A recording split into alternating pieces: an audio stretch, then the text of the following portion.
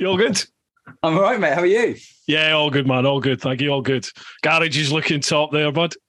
Well, I haven't got a room in the house that looks pretty on camera, so I spent ages setting this up just to be late for your podcast. So sorry, mate. No worries at all. No worries at all. I've done it before. I had a. Did you know Reese Laurie? Oh God, was he on your podcast a while back? Yeah, he's just been on the podcast. Yeah, the latest one. Tomorrow Rider. Sorry, Reese, I totally forgot. I totally forgot the pod. I was out walking the dog, and he phoned me, and he was like, "Are we doing the podcast tonight?" I was like, "Oh shit."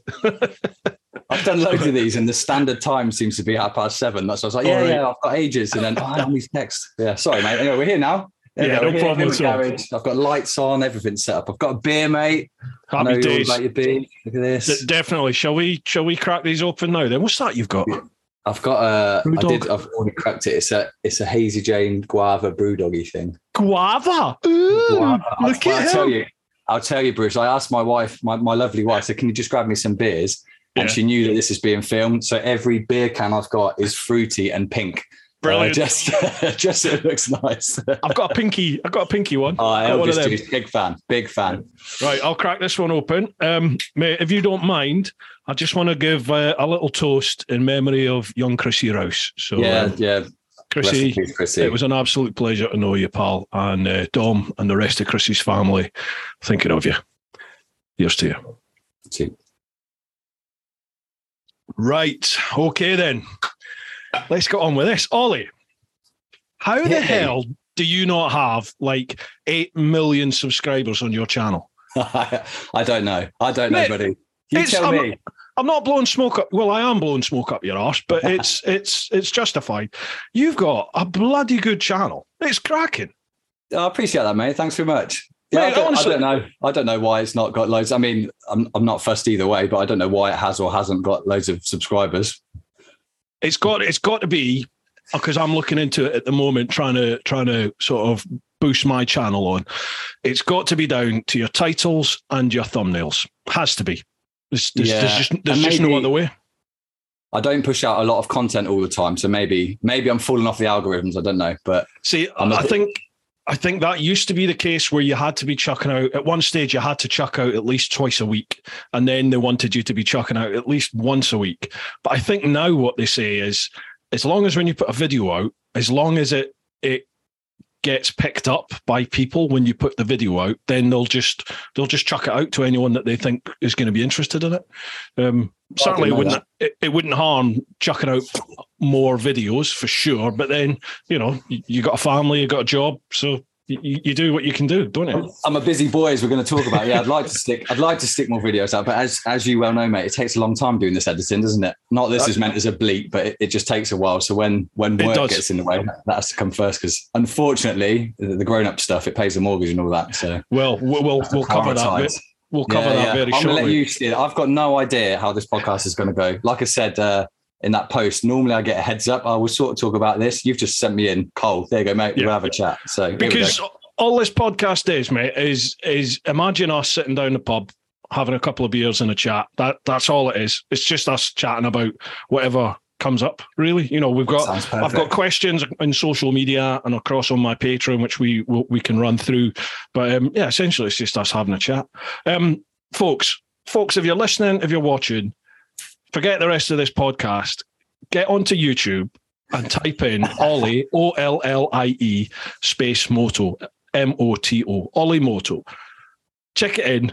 Have a look at the full HD playlist. In fact, there's loads of playlists. I haven't even got around to your Nepal stuff or any of that yet, because I binge watched the whole full HD. It was amazing. And just like you will watch the first 2 minutes of the full HD, and I guarantee you'll sub. It's awesome. So get yourself along. Right, okay. That's me lost all my listeners. I don't think my head's going to fit in the screen if you keep going. Genuinely, mate. Honestly, I want to give credit where it's due, and I want to give people a lift up through my reach, however I can, because it gets reciprocated eventually down the line. So, and your channel is shit hot.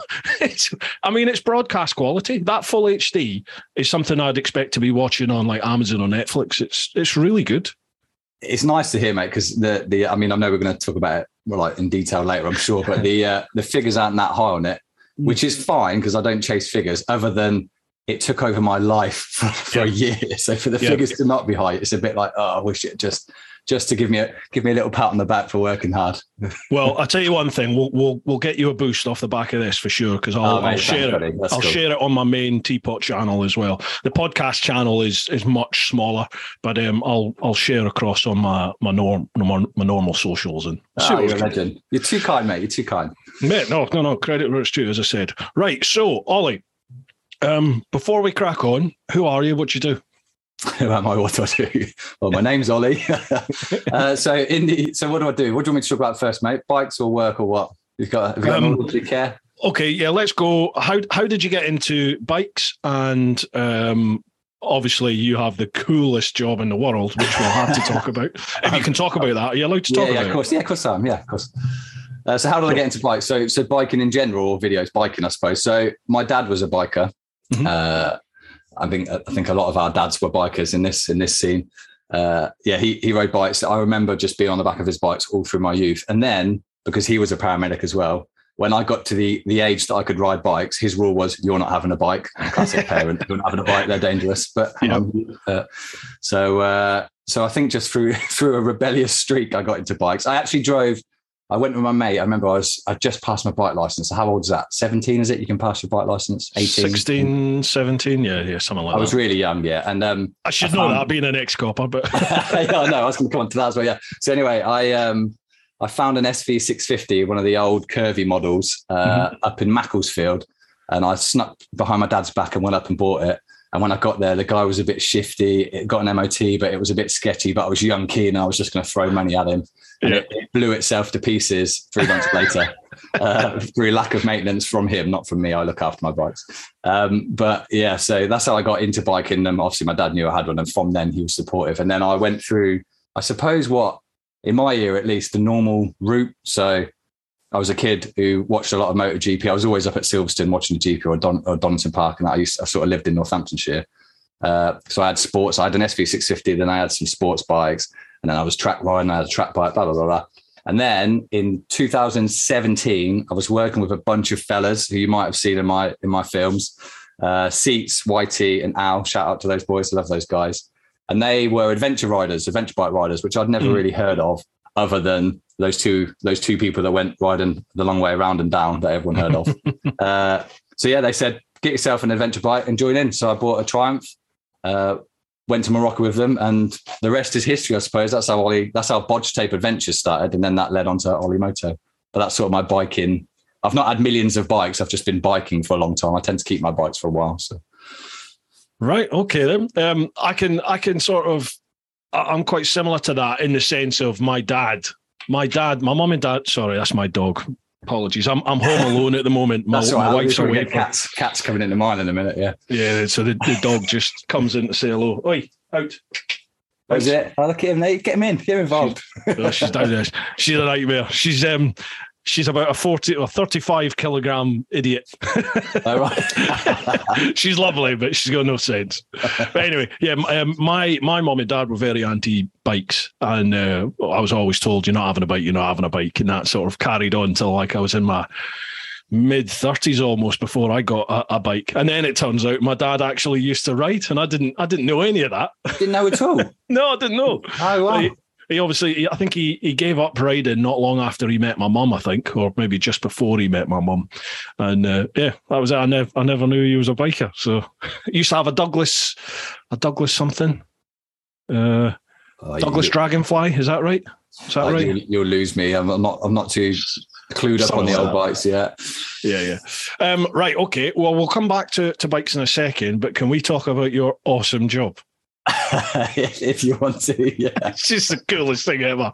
Go on, tell everyone what you are. So yeah, I'm a lucky boy. So I'm a paramedic, and in my day job, I work for a company called Bristow Helicopters, flying around in the search and rescue helicopters for the UK. So I'm my official title is winchman paramedic, but the way I explain it to people is if you see one of the red and white helicopters flying around that says Coast Guard on the side, and there's an idiot dangling underneath it, well, I'm that idiot. So that's what I do as a job. How do you get into that? It's weird. So I was in the military. I served in the Air Force for a while. And I ended up going into search. I was a crewman, so I wasn't in a medical trade. I was called a load master, people might know it as. Right. So I used to basically flying in helicopters was my job, but not medical. I got into medical stuff through a side avenue. I think I always tell people, I think the fact that my dad was a paramedic and my mum was a nurse, I think just through osmosis, I didn't even realize it was like a subliminal interest in medicine that popped out at some point. But yeah, so I got into medicine, and then I got offered to go and do a selection for search and rescue. So you remember the big yellow helicopters in the Air Force? You probably saw them on TV because Prince William flew in them. So they were all over the TV. So I ended up on those helicopters for a bit. And then that sort of gave me the qualifications. So when I left the military, I could knock on Mr. Bristow's door and say, hi, is there any chance I can have a job? And I was fortunate enough that I got in. I keep saying fortunate and lucky because it's a very niche job. And I feel quite lucky and privileged to be one of the few that gets to do it. But yeah, it's a fun job. Definitely. Work hard, don't get me wrong, but it's still a fun job. Mega. Oh, mate, I could talk to you about that, let alone the bikes. But, I'm sure that comes up. I had a quick look over some of the questions. I was just gauging how many questions we had, and I'm sure somebody asks about the job. So we'll save any further discussion about that till we get to the questions. So bikes into YouTube. How did you start the whole YouTube thing? Well, like I said, yeah. So when I went on that Morocco trip in 2017 with a group of guys, I'd noticed at that point that like biking and social media, it probably didn't come on in 2017, but I noticed in 2017 that it was a thing. So I just said to the lads, look, I've always been a bit creative, if you like. And I said and I've always got like want an outlet to do something. I said, should we film it and like make a film? And they were like, I mean, they couldn't care less, to be honest. They were like, whatever, mate. So, and I had absolutely zero film training. I'd never made a movie at this point. I'd never even tried to make a movie. Maybe like bang something together on iMovie, but not done anything proper. So I bought one GoPro, and I said to the guys, buy a GoPro. So we all had GoPros. I think Seats' actually was like a GoPro 2 or something. The joke was that we had to put coal into it to keep it going. But so yeah, we went and filmed it. And I mean, it was hard to film because I didn't know what I was doing, but oh, look at that. Original GoPro. It looks like you've made that out of tinfoil. I know, mate, look. Right, I want to see you make a video of that and just compare the quality. There's the 2. You've got them all. Yeah. I've got the 2. I've got the 3 Plus. And then after the 3 Plus, I gave up on GoPro till the 7. Yeah.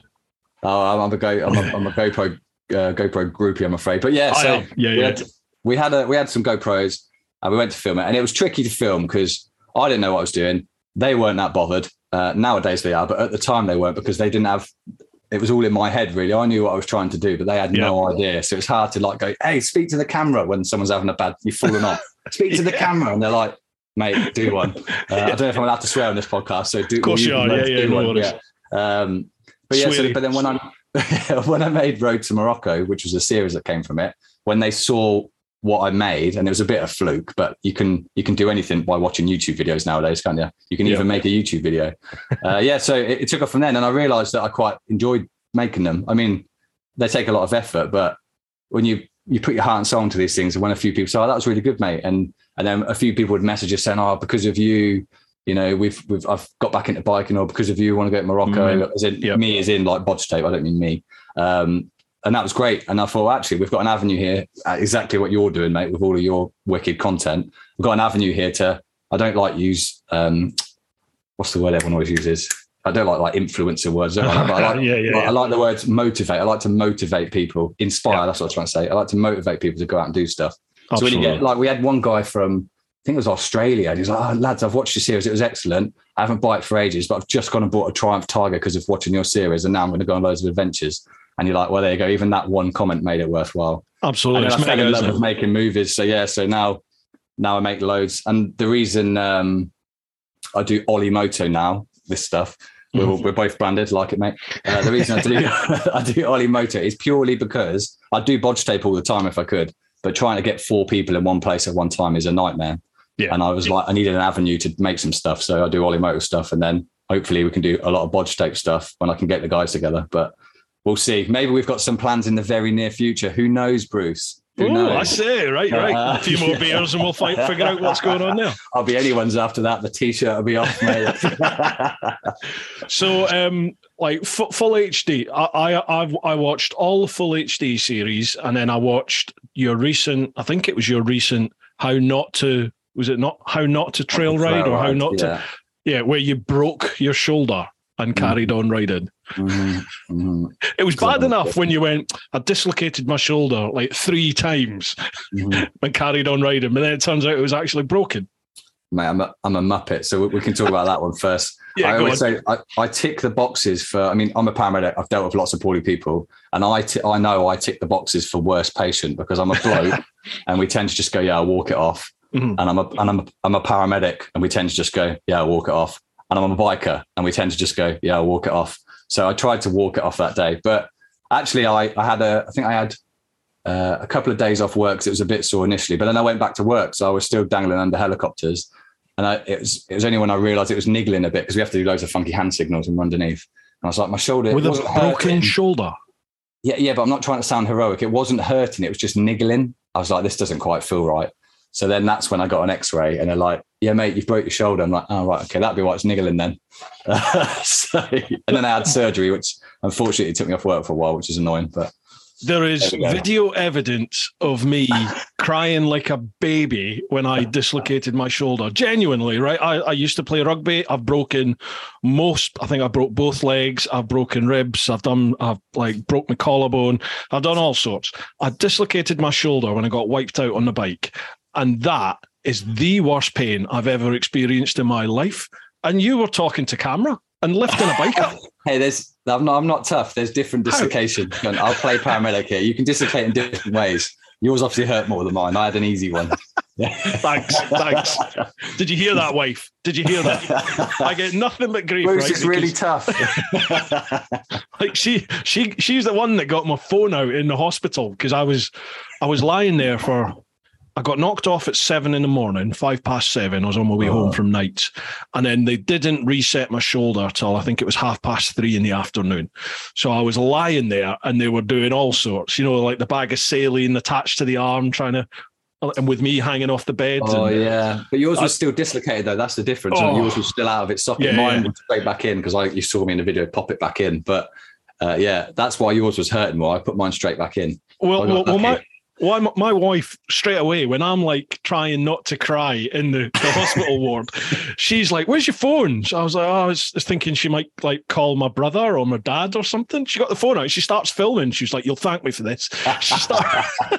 The doctor's looking at me. Yeah. Oh, mate, it was agony. It was absolute agony.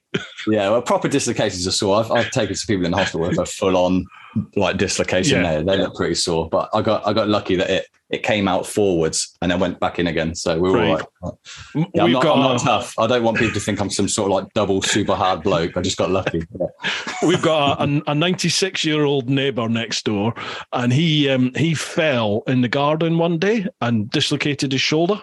And he sat there for about 5 or 6 hours till my wife had been out and she came home. And then he walked across the drive to us, knocked on the door, and he was just like, any chance you could maybe take me to the doctors or something? So she ran him up the doctors, and he's obviously had a dislocated shoulder. So the grief I get, because he didn't even blink. He was just like, yeah, the shoulders doesn't feel quite right. And whereas I was crying like a baby. They're so stoic, that generation. You turn up and they do not, their arm could be hanging off. And I'd walk in when I do my road paramedic stuff, and they'd be like, oh, I'm okay. Do you want a cup of tea? I'm like, no, it's all right. Your arm's hanging off. Like, yeah, they're great. It's a total different generation, isn't it? Yeah, they are. Total different generation. Right, dude, I think the best plan of action here is going to be to start working our way through questions, because there's quite a few over on Patreon, and then we've got some over on Instagram as well to get through.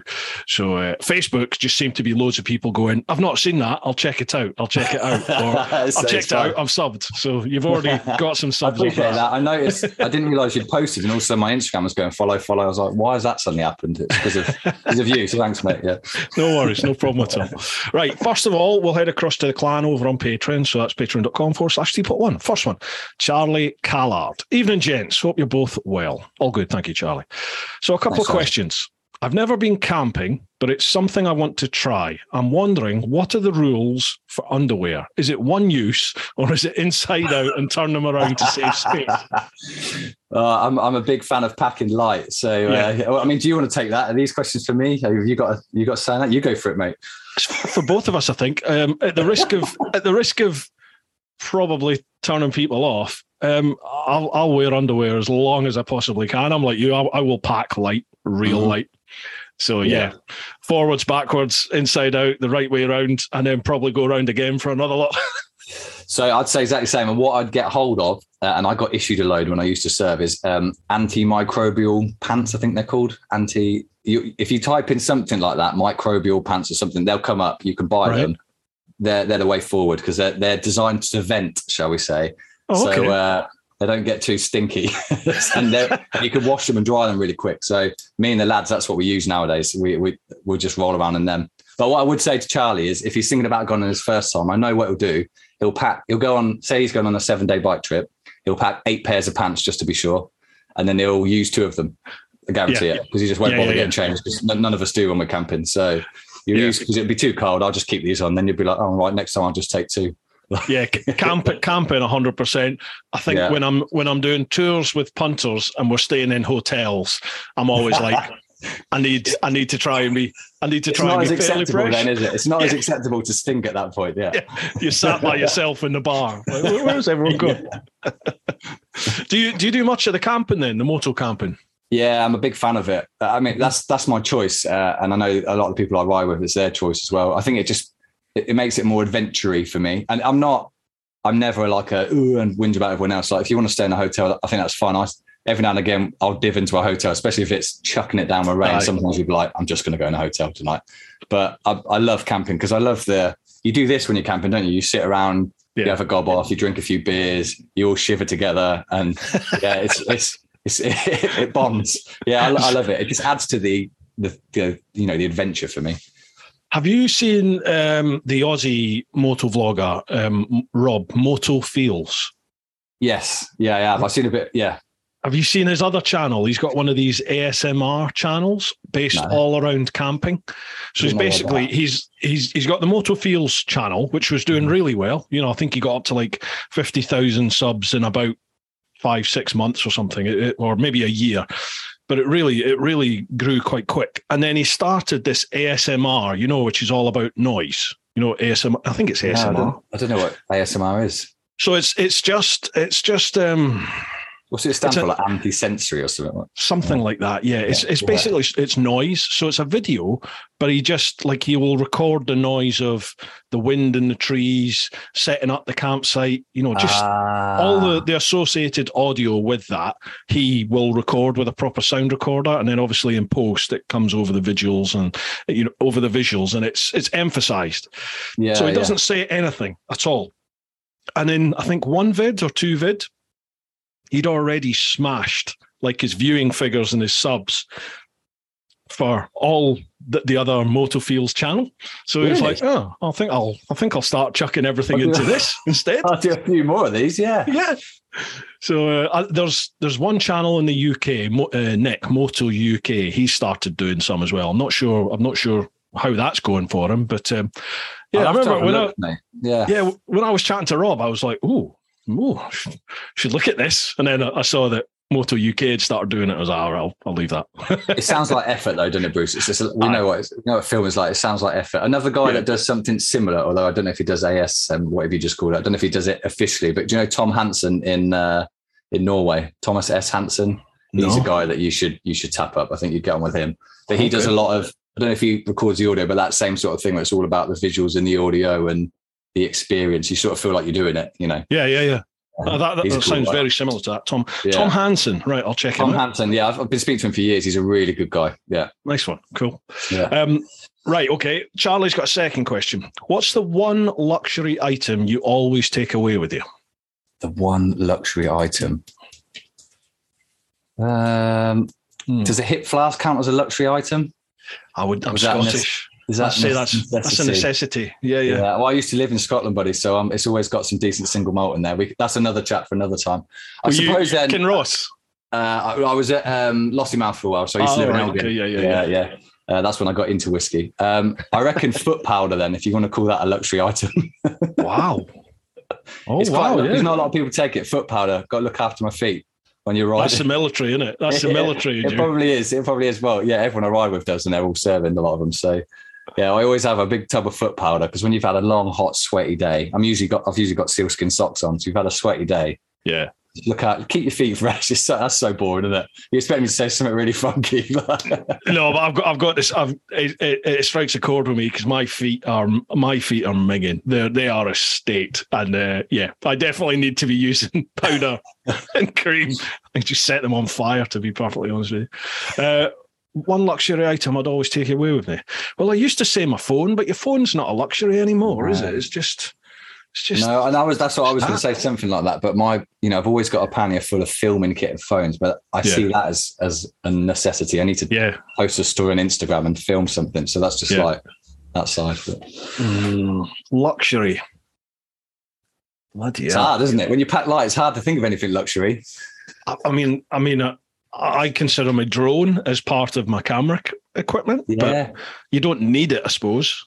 But the drone just gives you, if it's used right and sparingly, I was just about to say, don't over drone people. Yeah. Don't over drone. Yeah. Everyone does to begin with, don't they? It's like 3 minutes of this beautiful drone footage. People watch 5 seconds of it, switch off. Yeah. Skip through. Over drone. Great. Yeah, exactly.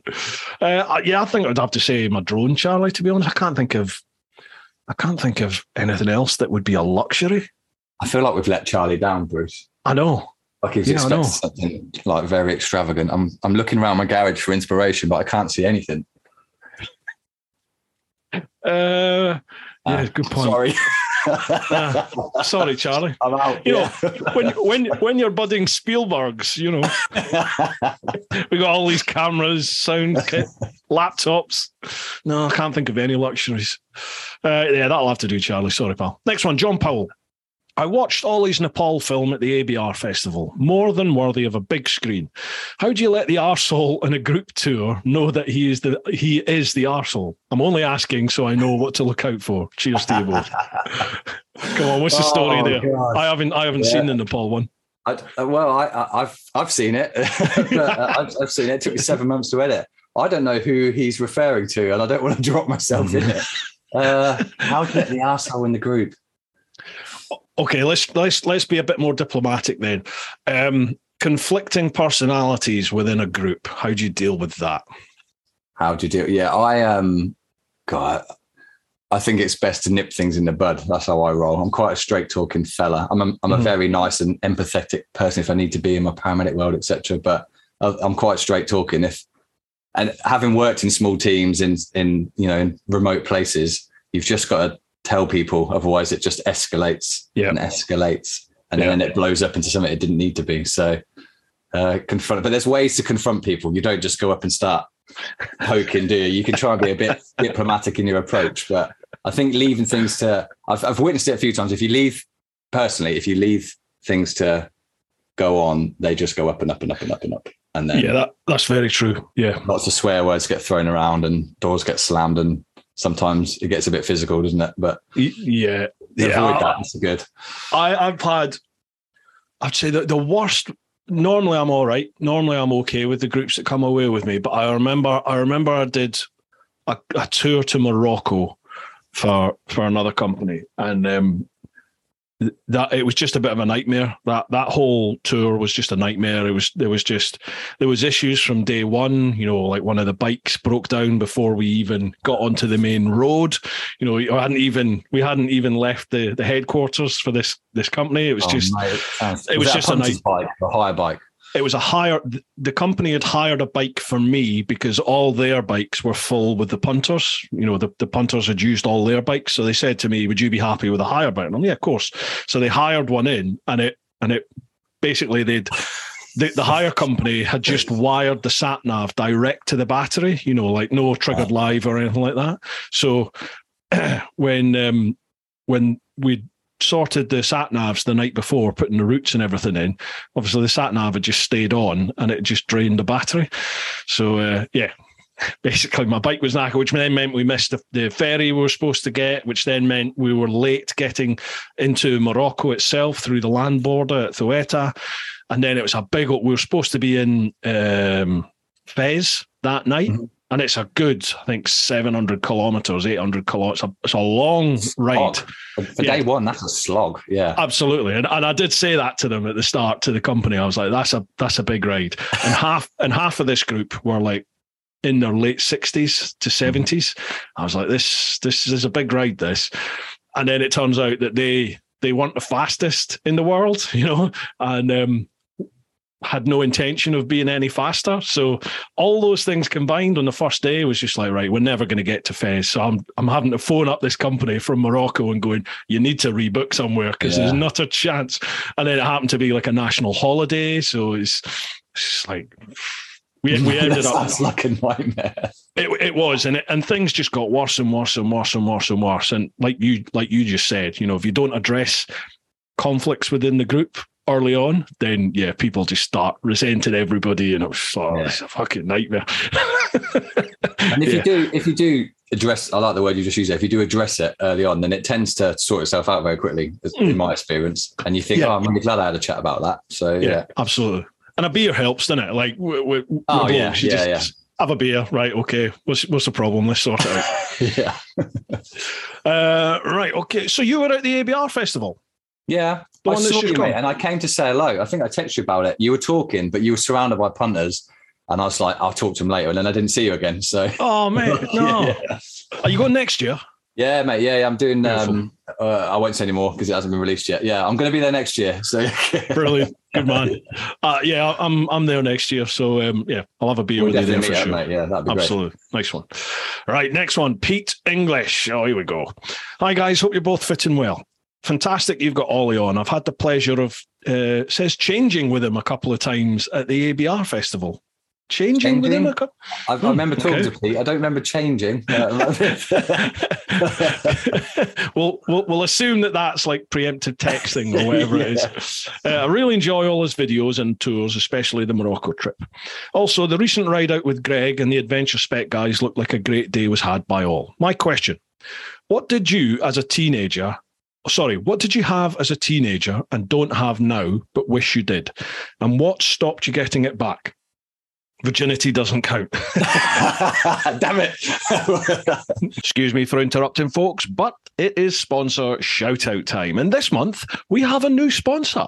Welcome to Travel Escapes. Now, I've got some blurb to read out. Travel and Escape is an independent travel agent. They are ABTA and ATOL protected for your peace of mind. For hassle-free, tailor-made holidays from staycations, day experiences, cruises, luxury holidays, and so much more. You can find them all on the socials or book directly online using the link. Now, folks, I'll leave all their socials and a website link down below. Make sure you check that out. If you're watching a video, have a look at the description. If you're listening to the podcast, check out the show notes. There will be hyperlinks there. Make sure you give them a click, a follow, a like. And if you're looking for a little break for you and the loved one, you and the family, you and whoever, maybe just you yourself, make sure you check out Travel and Escape.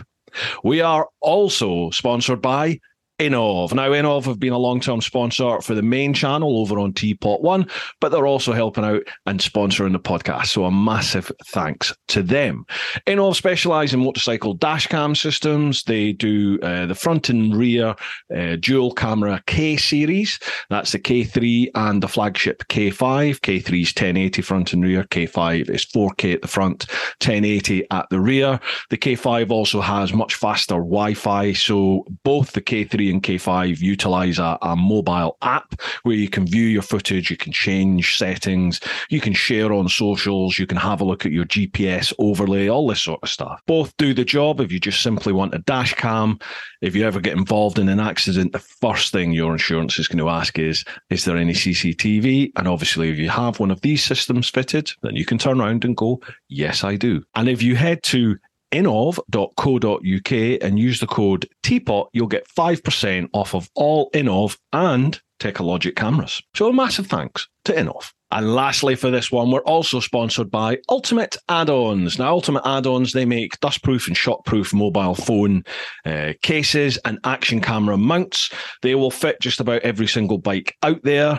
Me personally, I always use the Helix strap mount because it means I can easily attach that to just about any bike that I'm riding at that time. I can jump on and off bikes and just easily unscrew the strap, whack it on the next bike, tighten it all up, and off I go. It's very versatile. I've had no vibration issues affecting my camera using the Helix strap. That's the one that I will stand by and swear by. Been using it about 5 years now.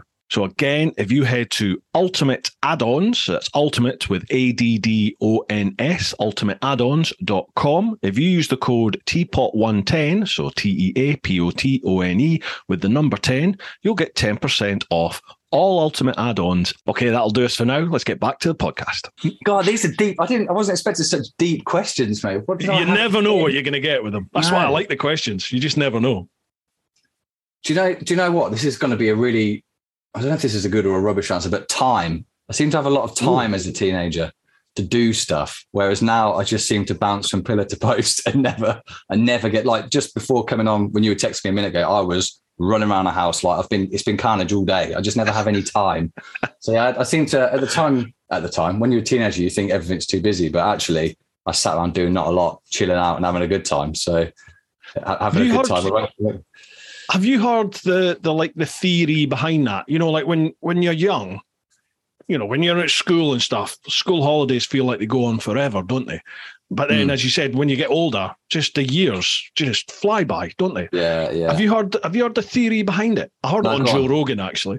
It's something to do with he had some psychologist on, and that came up in conversation, and they were like, this is the explanation, and it's something to do with frame of reference. So when you're younger, say up to your teens, or even up to 20, so up to 20 years of age, or certainly going through school, and let's say 10 to 18 years of age through secondary school, you've only been on the planet for 10 to 18 years. So that sort of 6-7 weeks that you get off for your summer, that 2 months, that is what's 2 months? That's a sixth of a year, and obviously multiply that by either 10 or 18. So that's quite a percentage of your overall lifespan that you can remember.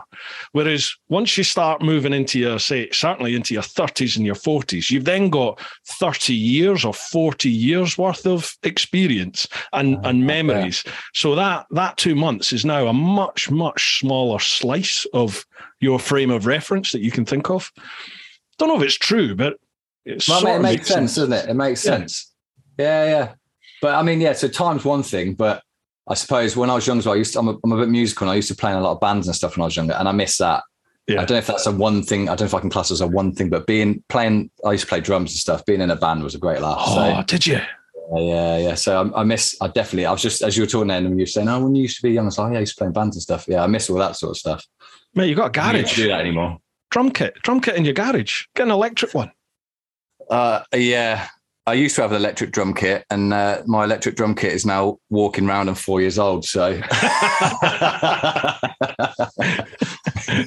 fair one. So life changes, doesn't it? Yeah. Well, my son is 25 this year. Yeah. Oh, really? So, I had him young. I had him at 21. So yeah. Fair play to you, mate. that was I was at uni. That was a shock to the system. I've got something to tell you. Oh yeah, what's that? Oh yeah, I'll go then. Yeah. You better meet Mum. Right. So, what did you have as a teenager that you don't have now? Wish you did. Ooh. Do you know, I don't like to have regrets, but I do wish I used to play at a good level of rugby through my teens, and I wish I'd pushed that more, because I trialed for Scotland, and then I didn't get in, and then I just didn't, I sort of just thought, well, I've done it now. That's that. Yeah, beer and woman took over. And yet, like I trialed with a chap called Jason White, who then went on to become Scotland captain, British Lions, he became a professional rugby player. And I played with Jason all through. I used to play against him all through school levels and then representative level and stuff. So, like I was no way the same level as he was. I wasn't as good as him. But I wish I'd pushed it more just to see, could you ever wear the jersey and walk out on Murrayfield or something like that? That would have been cool. That's about it, really. I tend not to like to have regrets. You make your choices. I sort of just crack on with life. I'm not someone who dwells. So yeah, I feel that was a really boring answer. I think you wanted me to say like, I've got a bloody KX125 or something funky, but like, I've got nothing I could. Go on then. Favorite bike you've ever owned? Favorite bike I've ever owned. I think it's got to be this, to be honest. And I'm not saying that because it's next to me, but this stuff. Is that the 990? Yeah. This is my baby. This is known as the Bat Bike. I don't name my bikes, but it was named by Cease's Uncle John, actually. Hi, Uncle John, if you're watching. Yeah, this is the Bat. It used to be black, so the Bat Bike. But I think this is my favorite. Probably just linked to all the adventures I've been on it. Yeah. So I've loved all the bikes I've owned, and I've got back into track bike. If I turn this camera around again, my CBR track bike's just here.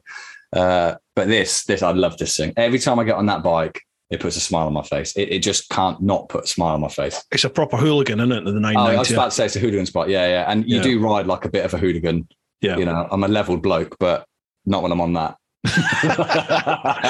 I saw that vid when you're careering around Salisbury playing. I've been to Salisbury playing once with a company called Phoenix motorcycle training. They do off-road stuff. Yeah. And I was on a little, what was I on? Honda CB 250, I think, or maybe it was a 300. And you could probably walk faster than I was going through most of. Because Salisbury's really, it's like chalky and muddy and slidey and horrible. Chalk's my nemesis. Yeah, we can talk about that later. Yeah. I ended up getting stuck in I think it was a tank rut in through the chalk, and I think it was a tank, unless it was a fucking great big huge rut anyway that went right across this field. And the instructor who I was riding behind, he sort of came up to it, went perpendicular, crossed it over the other side, and off he went. And like I just mucked it up. So I ended up sliding into this rut, and then it was just like, well, you ain't getting out of that. I just had to slide. Chalk is a nightmare. Horrible. Yeah. Like I'm known for falling off a fair few times, but that's because I always put it in my head because people find it funny. But I do fall over a lot. But chalk is the one that normally gets me. I remember riding with Al Hoosh once, Al from Bodge Tape, and I just heard from behind me and a bike rev. When people fall off and you hear a bike rev, and I turn around and on a flat chalk surface, he'd managed to go over the handlebars. He doesn't know how, I don't know how, but chalk will get you. It will just, if you switch off for half a second, bang, you're off. There's loads of that over. No logic. I'm in Kent, and the next county along, Surrey. There's a lot of the off-road trails there, the green lanes. They're really chalky and horrible. There's we could meet in Surrey, mate, because I'm in Hampshire, so it's not that far to meet. There you go. Yeah, but that's to do that off-road bollocks, isn't it? Don't do that. I can stay on the road. It's fine. But sorry, mate. I'll talk to every story. Go on. No, mate. No. Don't worry. Just fucking, I've got verbal diarrhea. I'm up for meeting up, definitely. And if you want to babysit me around some green lanes, I'm up for that. Or we go out and do some proper riding on some tarmac. You can ride this, mate. I've got on this thing. Yeah. Right, you're on. I'll give you the GS. Oh, you've ridden the GS, haven't you? Yeah, I have, mate. Yeah. I like them, though. It's good. I don't like the front suspension. But do you not? On road, amazing. So I rode an R1250 GSR. I always get confused. One of them. And on road, it was incredible. Thought the bike was unbelievable. And then off road, I thought it was really, really good. I just wasn't a fan of the front suspension. I got off a few times, and Greg, the Wheels of Morocco, he's a mate of mine, but the guy who runs the Wheels of Morocco, he pulled up. He's like, "Why are you getting off your bike?" I was like, "I think I've just dented the front rim." He's like, "No, it's just suspension, mate," and rode off. And I had a look and went, "Oh, he's right." I don't know. It just felt like this has basically got work suspension on it, but it just felt like I was hitting the rocks as opposed to, and I'm not trying to get some come back from the GS community. I don't want to be banned. you'll have split everyone now, 50-50. Well, I'll never be able to go to Starbucks ever again. No, but the front suspension wasn't great off road, but the bike, I mean, it was fantastic. Bear in mind, I did the Sahara Desert on it. Yeah, it was great. Like really, really good. Yeah. They are good. I can't remember what we're talking about there, but yeah, there you go. I think it was favorite bike. But have you ridden the new Gen 3 KTM 1290 Super Duke Adventure? I'm not as popular as you, mate. I don't get to ride as many bikes, so no, I haven't. Right, I will introduce you to the PR folk for KTM then, because they'll love you because you can ride off road. They give me these bikes, and I'm just like, looks good. Put some mud on it. I don't know what to do. You know, if I do go off road, there's definitely a video in this somewhere, mate. Oh yeah, absolutely. The only reason I'm saying that is because that new Gen 3, it has, it's got telelever suspension on it. Or self-leveling, so it's not telelever, but it's self-leveling, so it rides very much like the GS. But you can switch that off if you want, and it just reverts to traditional front forks. Really? It's really clever. Yeah. I did have quite a few gremlins with the electrics, though, I've got to say, with the electronics. But it's a press bike, so it's one of the first ones out there. So hopefully they've sorted that out by now. And it's a KTM. I'm a KTM groupie, but the reason I've got so many tools behind me is because I own that thing. So character, is it not? Is that not character? It is, yeah. I've learned so much about bikes, mate. Yeah. Right, next one, Harley. How's it, guys? You find yourself and a loved one shipwrecked on an island. This island has what it takes to live on indefinitely. Do you try and find a way back to civilization or embrace the island and stay? Oh, that's a good one. I wasn't expecting these questions. Yeah. Bugger all to do with bikes. Yeah. Yeah, that's great. I love it. So, do I stay? When he says, what was it? He says, everything you've got to live. Is that what he said? Yeah. You get you and a loved one shipwrecked on an island, and it's got everything you need to live on it indefinitely. Do you head back to civilization or do you stay? Ooh. I mean, in my head, I'm imagining this like super awesome supercross track that goes on forever on an island full of beautiful food and stuff. Food, yeah. It sounds, yeah. I have to tell you what I was saying there. Yeah. I mean, it sounds quite tempting, that island, doesn't it? Why would you want to? I mean, me and my wife get on really well, so I mean, why not? Like, why would you want to come back to civilization if the island's got everything that you need? Why would you want to come back? I'm starting to feel like I don't fit this world as well, mate. I was at the Apple store today because my phone's playing up. I mean, I've never felt so out of place than being stood in an Apple store. What's going on in the world, mate? They look at you and talk to you like you're a Luddite, don't they? You know what I mean? It's just like... it made me laugh because I'm only 35, right? And at work, I'm the tech guy. If anyone needs anything tech, they come to me. I go speak to Ollie, he'll sort it out. In that shop, I couldn't have felt more archaic, like more ancient than being stood. I was like, I've got no idea what you're even saying, mate. Like, snap. Yeah. And I find myself like, I've chatted about this before in the podcast. Like when my dad asks me, you know, his email's not working, or what's this mean on his computer, or his iPad's not doing this and it's not doing that. And I get really frustrated because I'm just like, look, every time I see you, I sort this out. You know, in my head, I'm like, every time I'm bloody, yeah. And so I get frustrated, and then I have to think to myself, okay, hang on, you know, different generations, isn't it? Yeah. But then my son is now like that with me. Like if I'm with my boy and we're doing something on the phone, and he'll sort of laugh and just go, I can't believe you do that. And I'm like, what have I done? He said, why'd you do it that way? It's, you know, it takes so long. And I'm like, it took me 2 seconds, 3 seconds. And he's like, no, it's much quicker if you do it this way. And I'm like, whoa, what did you do? Slow that down. Yeah. What have you done? Show me how you did it. Walk me through it. Write it down. Listen, mate, the times change. You've got to keep up. Back to the question, though. But I think I'd probably stay, mate. I don't really like people, so no, I'm joking. No, I'm not joking. No, I think I'd stay. It sounds great, doesn't it? I think it sounds mega. How do you get a ticket to this island, Harley? Yeah. Where is it? I just want to know how big it is and if it has got a massive supercross track. But I mean, you know, we can come to that in the T's and C's. Yeah, exactly. T's and C's. Right. You said you started to feel like you don't belong. I can sympathise with that. Do you just sort of I mean, you're a military man, so you've got the capabilities. If push came to shove, say some mad Russian geezer pushes a button, right, and we have this great reset everyone's talking about. You can survive, couldn't you? You'd be able to survive. Mate, I was in the Air Force. I'd need a decent Hilton or something to. Were you RAF regiment? No, I was not. No, I know. Oh, no, that's right. I was a Lodi. I mean, they taught me some stuff, but I'm by no means some super army soldier. I agree. I don't know. I'd probably stay on the island. Let's go back to the question before I dig myself a hole. I'd stay on the island. Yeah, I think I would, to be honest. I don't really see why. If it's got everything you need, why would you want to leave? Right. Yeah. Travel agents, I need to find this island. Right, last one of the Patreon questions. Simon Lewis. Hello, Bruce and Ollie. I have to admit, I've not seen Ollie's YouTube yet, so plenty to look forward to. I always admire the amazing work of the emergency services. What's the feeling like when you're lowered on the winch rope and you can never be prepared for the difficult call-outs? Sorry, what's the feeling like when you're lowered on the winch rope and you can never be prepared for the difficult call-outs? Okay, so what's it like getting that buzz when you know you're off to a shout? Do you ever get... Sorry, mate, go on.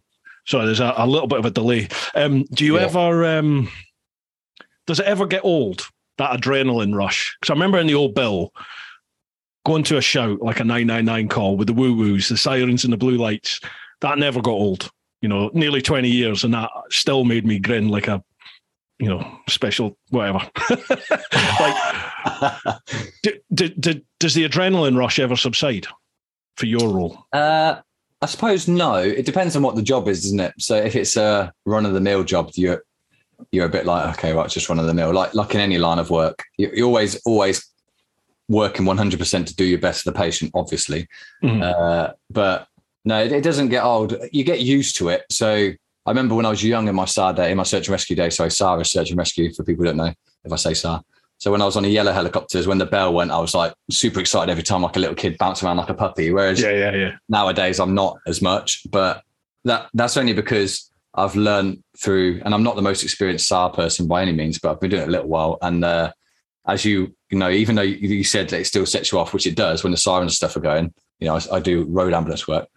You still tailor that excitement because you know that what you're going to is probably not what you're going to, because things never marry up. But I still get an adrenaline rush when I'm going, and that's good because it gets the senses firing, doesn't it? Because sometimes in our job, in this search and rescue job, they only ask for a helicopter a lot of the time if someone's pretty poorly. So you have to be on your A game when you get there. So that burst of adrenaline is good because it'll wake you up and fire you up a little bit. But it still excites me to go and do my job. Definitely. I mean, I'm very lucky to do a very cool job, but I don't.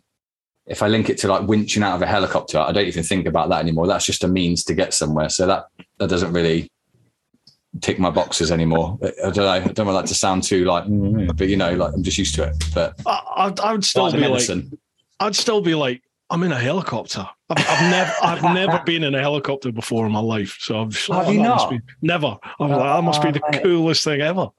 I'd love to be able to say to you right now, I'll get you flying, but it's so hard nowadays. In the military, if I was still in the military, I'd be like, come up tomorrow, mate, we'll sort you out. But it's hard nowadays because legislations and stuff. Yeah. Yeah. Sorry, mate, you're a few years too late. I remember back sadly, remember when the bombs went off in London, 2005? I remember we were all up. I was in a public order unit in the Met then, but we did CBRN stuff, chemical, biological. So we were up at Glen Eagles for that. But obviously the bombs went off, and a whole load of people like Met that were up there basically had to get back to London ASAP.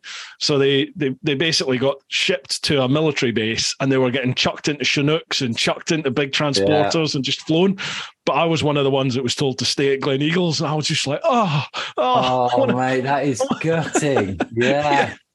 The boys were driving the riot vans into the back of these transporter planes, and it was just like, that is so cool. Stuff like that's cool, isn't it? I used to fly on Chinooks, and getting onto a Chinook's pretty cool because they make a lot of noise, don't they? So yeah. I mean, we did some work with the SAS one time. It was for I can't really give too many details away here, but if there's a hostage situation on commercial aeroplanes, obviously the SAS do do their magic and, deal with it. So you have to work with them to run through some drills and casualty handling and suspect handling and things like that.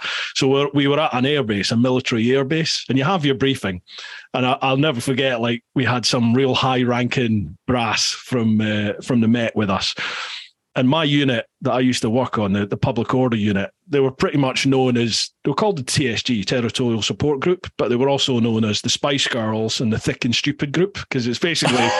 if you needed something like a door smashed in or like an entry, you sent us. And if you needed a whole load of coppers to have a fight, then you sent this lot. So that's basically what we were, knuckle draggers. But we were renowned for nicking stuff. Like when you went to a nick, you'd try and nick the flag from the top of the station. Whatever you could lift, you would lift. And this sort of chief superintendent was like, whatever you do, that hangar over there is out of bounds. Do not go in that hangar. So what'd you do? Maybe go for that way, yeah. Cup of coffee and some biscuits, straight off into the hangar. We went in and it was like all the SAS, the SAS 4x4 Jeeps were in there and all their kits laid out. And then behind them was like the Apache gunships. And it was just like, I didn't touch anything. It's like the Matrix, isn't it? It's like that scene from the Matrix. Yeah. All the stuff comes, yeah. It was just if I was going to steal something, I probably wouldn't. If I was going to steal something from anyone, it probably wouldn't be from those lot. Yeah, absolutely not. I remember, like, later on, I moved into the firearms division within the old Bill, and I remember we were doing some training at one of the bases that we had, and I was just sat on a cordon. I was just sat on a cordon outside an address. So I got my gun up like that. And then the next thing, there was like another stick of military turned up. And it was the SAS guys, because they were all training ready to go out to Afghan. So they did like an assault storm on a building to our left. There's me with my little like 1972 MP5 that we used. Good guns then. They're good guns. They're all right. Solid, reliable, weren't they? Yeah. But I remember looking at these SAS guys and I was just like, you're 12? They all looked so young, like mid-20s. But they just, to me, it was like, you can't be SAS. You look like kids. This is incredible. Yeah. Yeah. But anyway, different life. Reminiscing, mate. Reminiscing. Absolutely, yeah. Simon's got a second question. I really fancy hitting the enduro scene. What advice would you give a novice that you've learned through your own adventures and the beginner's bike to go for? So advice and best bike. For enduro. So I'd start by saying I'm not really an enduro rider. And in case people are watching, they're a bit confused or different. So adventure bike riding and off-road big bike adventure bike riding, or even green laning, is a bit different from enduro, but I'm assuming he's using the term. I think he means off-roading. Yeah. So I've just sold, again, for boring grown-up reasons, because I need a new boiler. I've just sold a Husky 350. Nice. And I bought a 350 because my mate Allard from Full HD, he's a rally rider, rally instructor, really, really good bloke and capable rider. It's quite handy on a bike, isn't he? Yeah. If Allard's watching, hi Allard. But yeah, I've ridden with lots of people. I've been lucky that, especially doing YouTube stuff, you get to ride with loads of people. But I've never ridden with anyone as quick as that boy. He's fast. He's a different level of fast. But anyway, I had the exact same question for him when I was looking at enduro bikes. So I was riding this still, but he told me to get a 350, and that's the bike that I'd recommend to people. So it depends. What was the guy's name? So is it Simon Lewis? Simon. So if Simon's looking to do adventure riding and get a big adventure bike, then a midweight, I'd recommend like a midweight T7 Tenere sort of bike would be a good one, or a 690. People like 690s, but it's a KTM. So as long as you know how to use spanner. But for a starting off bike, then I thought the 350 engine was perfect. So a 250, people were like, why don't I get a really small engine like a 250? You have to use it more. You've got to use the gears more. So it's a bit harder work. On the other end of the scale, a 450, you're a lazy rider because you can just chug everywhere. So you don't actually learn to ride as much. This is what Alla told me, and I listened to him. But a 350 is like an in-between. So you can chug it when you're tired. You can zing it when you need to. And it's sort of, I found it a really easy to ride, forgiving bike. It still threw me off a few times, but I thought it was a great engine, great bike. So that's cool. But I mean, it depends. Like the Sierra 300 nowadays is like the bike to get, isn't it? Everyone says, everyone's got that. Yeah. My neighbour Barney, who you may have seen in my stuff, he lives 5 doors that way, and he bought that because of my recommendation. And that bike's cracking because it sort of ticks loads of boxes. That CRF 300. Yeah, definitely. I think it's really cheap at the moment as well. I think it's like $5,500, isn't it? $6,000. Well, yeah, and he bought his brand new one. $5,000, brand new it was. They've gone up in price a bit now because of COVID tax and all the rest of it. But $5,000 brand new. And you saw yourself, Bruce, mate. Did you ride the trail at the ABR? Did you go around the loop? No. I was there for. Did I even? No, I didn't even stay overnight. I was there for the afternoon. Really? That was it. I had to do a talk. Friday, wasn't it? You were there. I saw you on Friday. Yeah. That's what I just when I turned up, mate, you were the first, but you're hard to miss, aren't you? You're a big bloke. You got a big beard, so I saw. But yeah, those CRF fringes were everywhere. They were everywhere. Yeah. This isn't a plug, no, at all. But I always film a lap when I'm there, and if you watch the one from this year, you'll just see. I even comment on it. The CRF 300s just bloody everywhere. I mean, that's probably a good bike to go for, isn't it? Absolutely, yeah. It's quite forgiving. I think the 300 was the one I used at Salisbury Plain with Phoenix, and it's a really forgiving and easy bike to ride. I rode the Husky 350. I rode that at. Have you been out to Toro Trail down in southern Spain? Have you done that? No, I know of them, but I've not been yet. Okay, might have something I can chat to you actually about after off camera.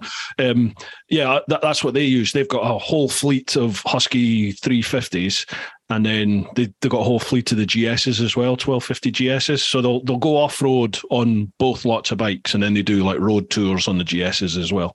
But I did some off-road on the 350. But I just felt like a massive ape on this tiny little bike. I know what you're going to say, yeah. With the cymbals. I wasn't implying you're a monkey, but if you want to. I felt like I couldn't, when I was stood up, I was thrown over the handlebars, and then I just found I couldn't balance properly on the bike. I could never get the balancing right because I was either falling back and revving forward or falling forward and like not giving enough juice. Whereas with the GSs, really I feel like I can grip it. Well, this is it. It's really funny. So I don't know if you know the Trail and Adventure motorbike podcast that Clive Barber does. He's a mate of mine. No. So I was on his, and we did a big bikes versus small bikes chat. And obviously I was on Team Big Bikes, being a big bike guy.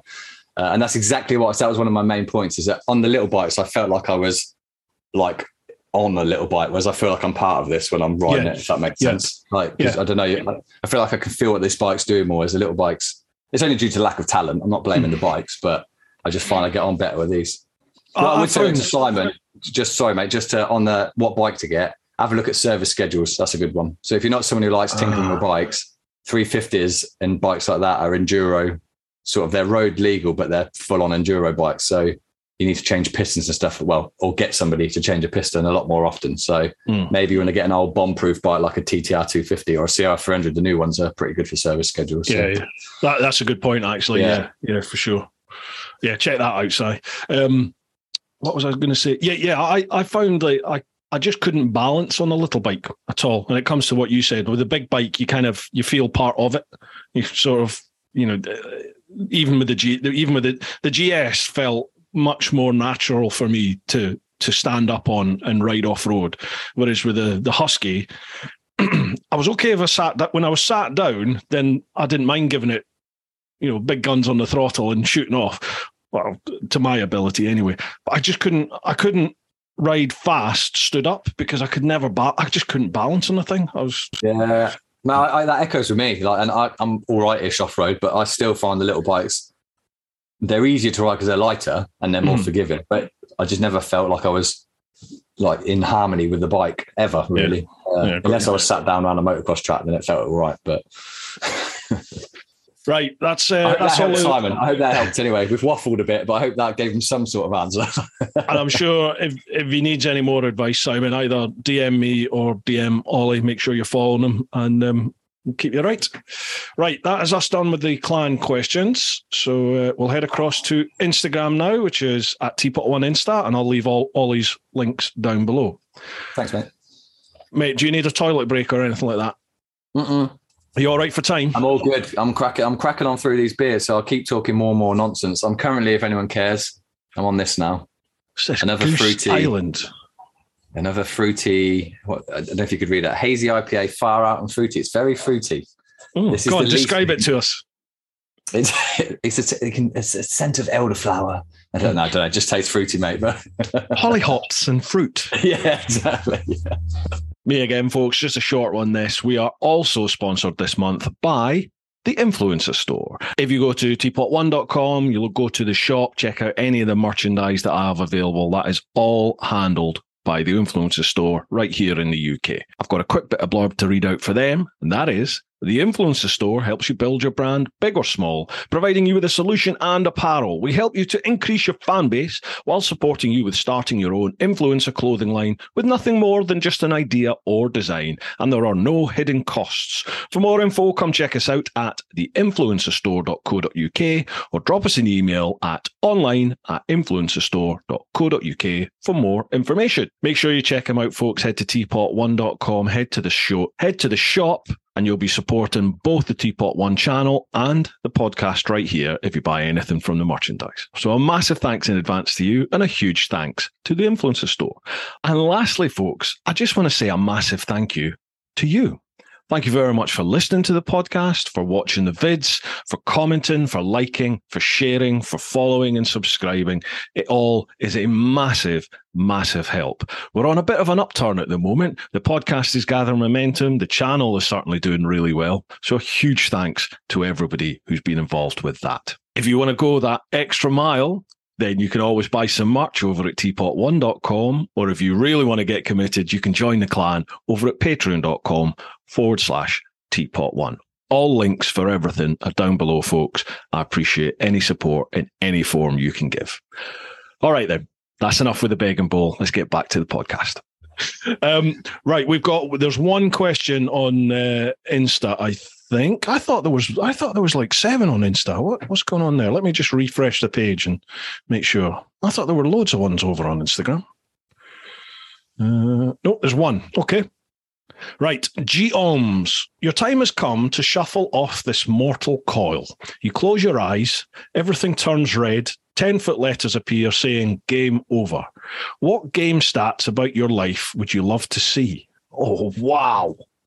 I love this kind of question. I love this. It's so deep. Do you know what? Obviously we all listen to the radio, and when I hear celebrities answering questions like this, I always think, God, I'm glad I don't have to answer questions like that. I'd be rubbish at it. And then here I am, right, on a motorbike podcast. Yeah, we've hardly chatted about bikes yet.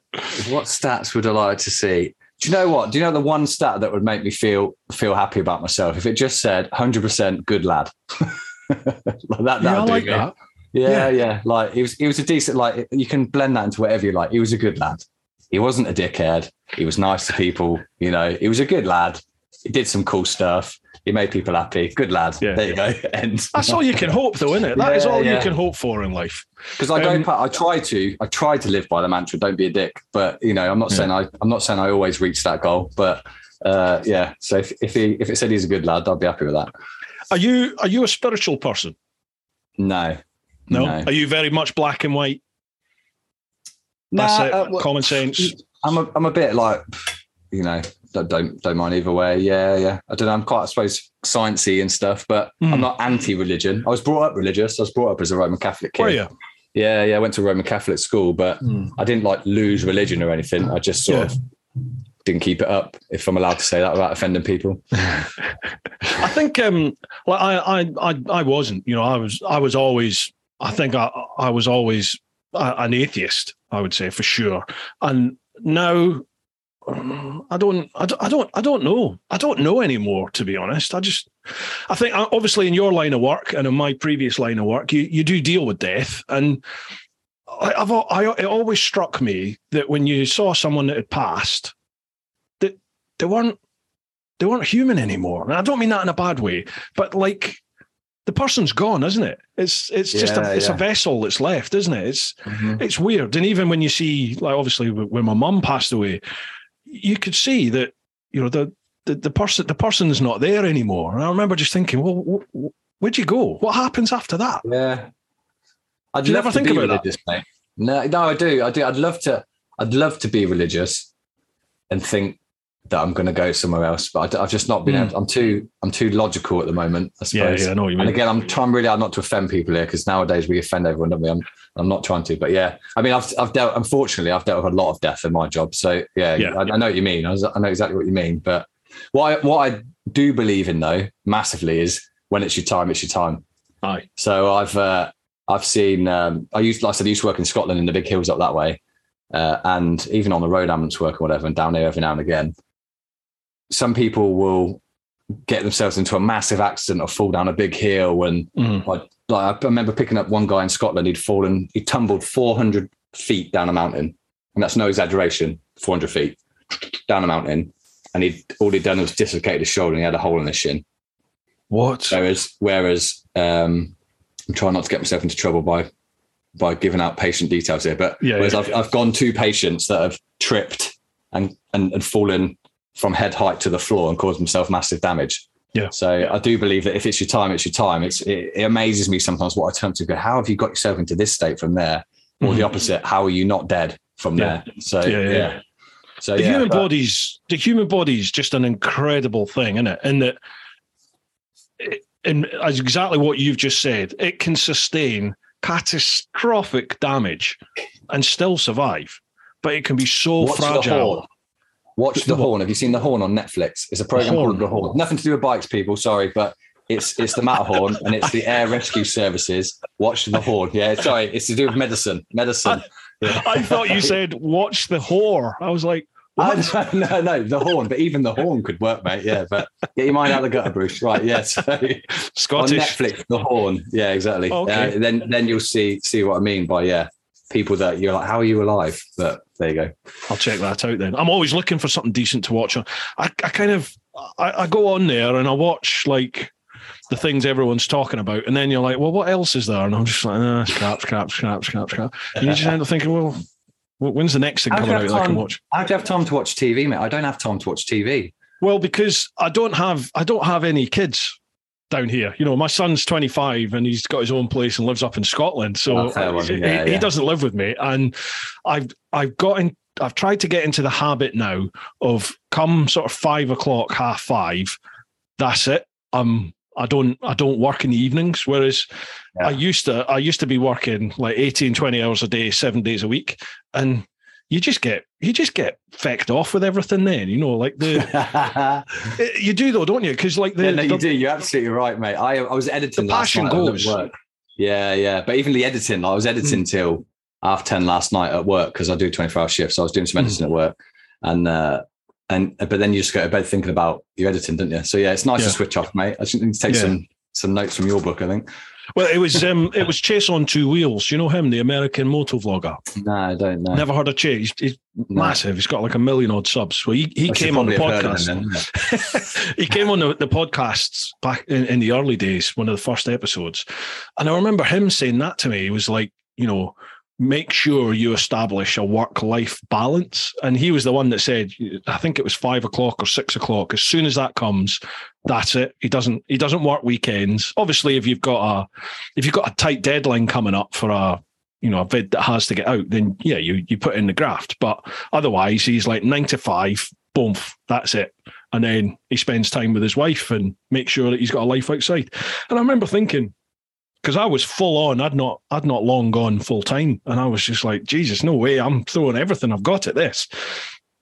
But he's right; he's totally right, because you just get fucked off with it. You start chasing the figures, don't you? I don't know if you do that, but you're constantly looking at subs. I try not to, but I have. So I don't really chase the figures in the fact that that's why probably my channel's not massive, because I don't chase the figures, but I do look at my phone about every 30 seconds just as a habit, which is terrible, isn't it? Yeah, but I'm exactly the same nowadays. Yeah, I remember I was on a podcast not long into the first lockdown, and they were chatting about screen time on their phones. And I was like, what's, I was the old boy. I was like, at mine. I won't look at it. I refuse. I was like, what is that? So they told me, and I'm on the podcast, and I looked, and theirs were like 6-7 hours. And I'm like, oh, that's terrible. God, I can't believe I do that. I'm not kidding you. Mine was like 22-23 hours. And they looked at me like I'd just pooed on their grandma's face. They just looked at me like, you're a disgusting human being. Do you spend any time off your phone? You just live on your phone. Okay, I might have an issue. Jesus. Yeah, I need to have a word with myself. Yeah, definitely. So with the channel then, what's the plans?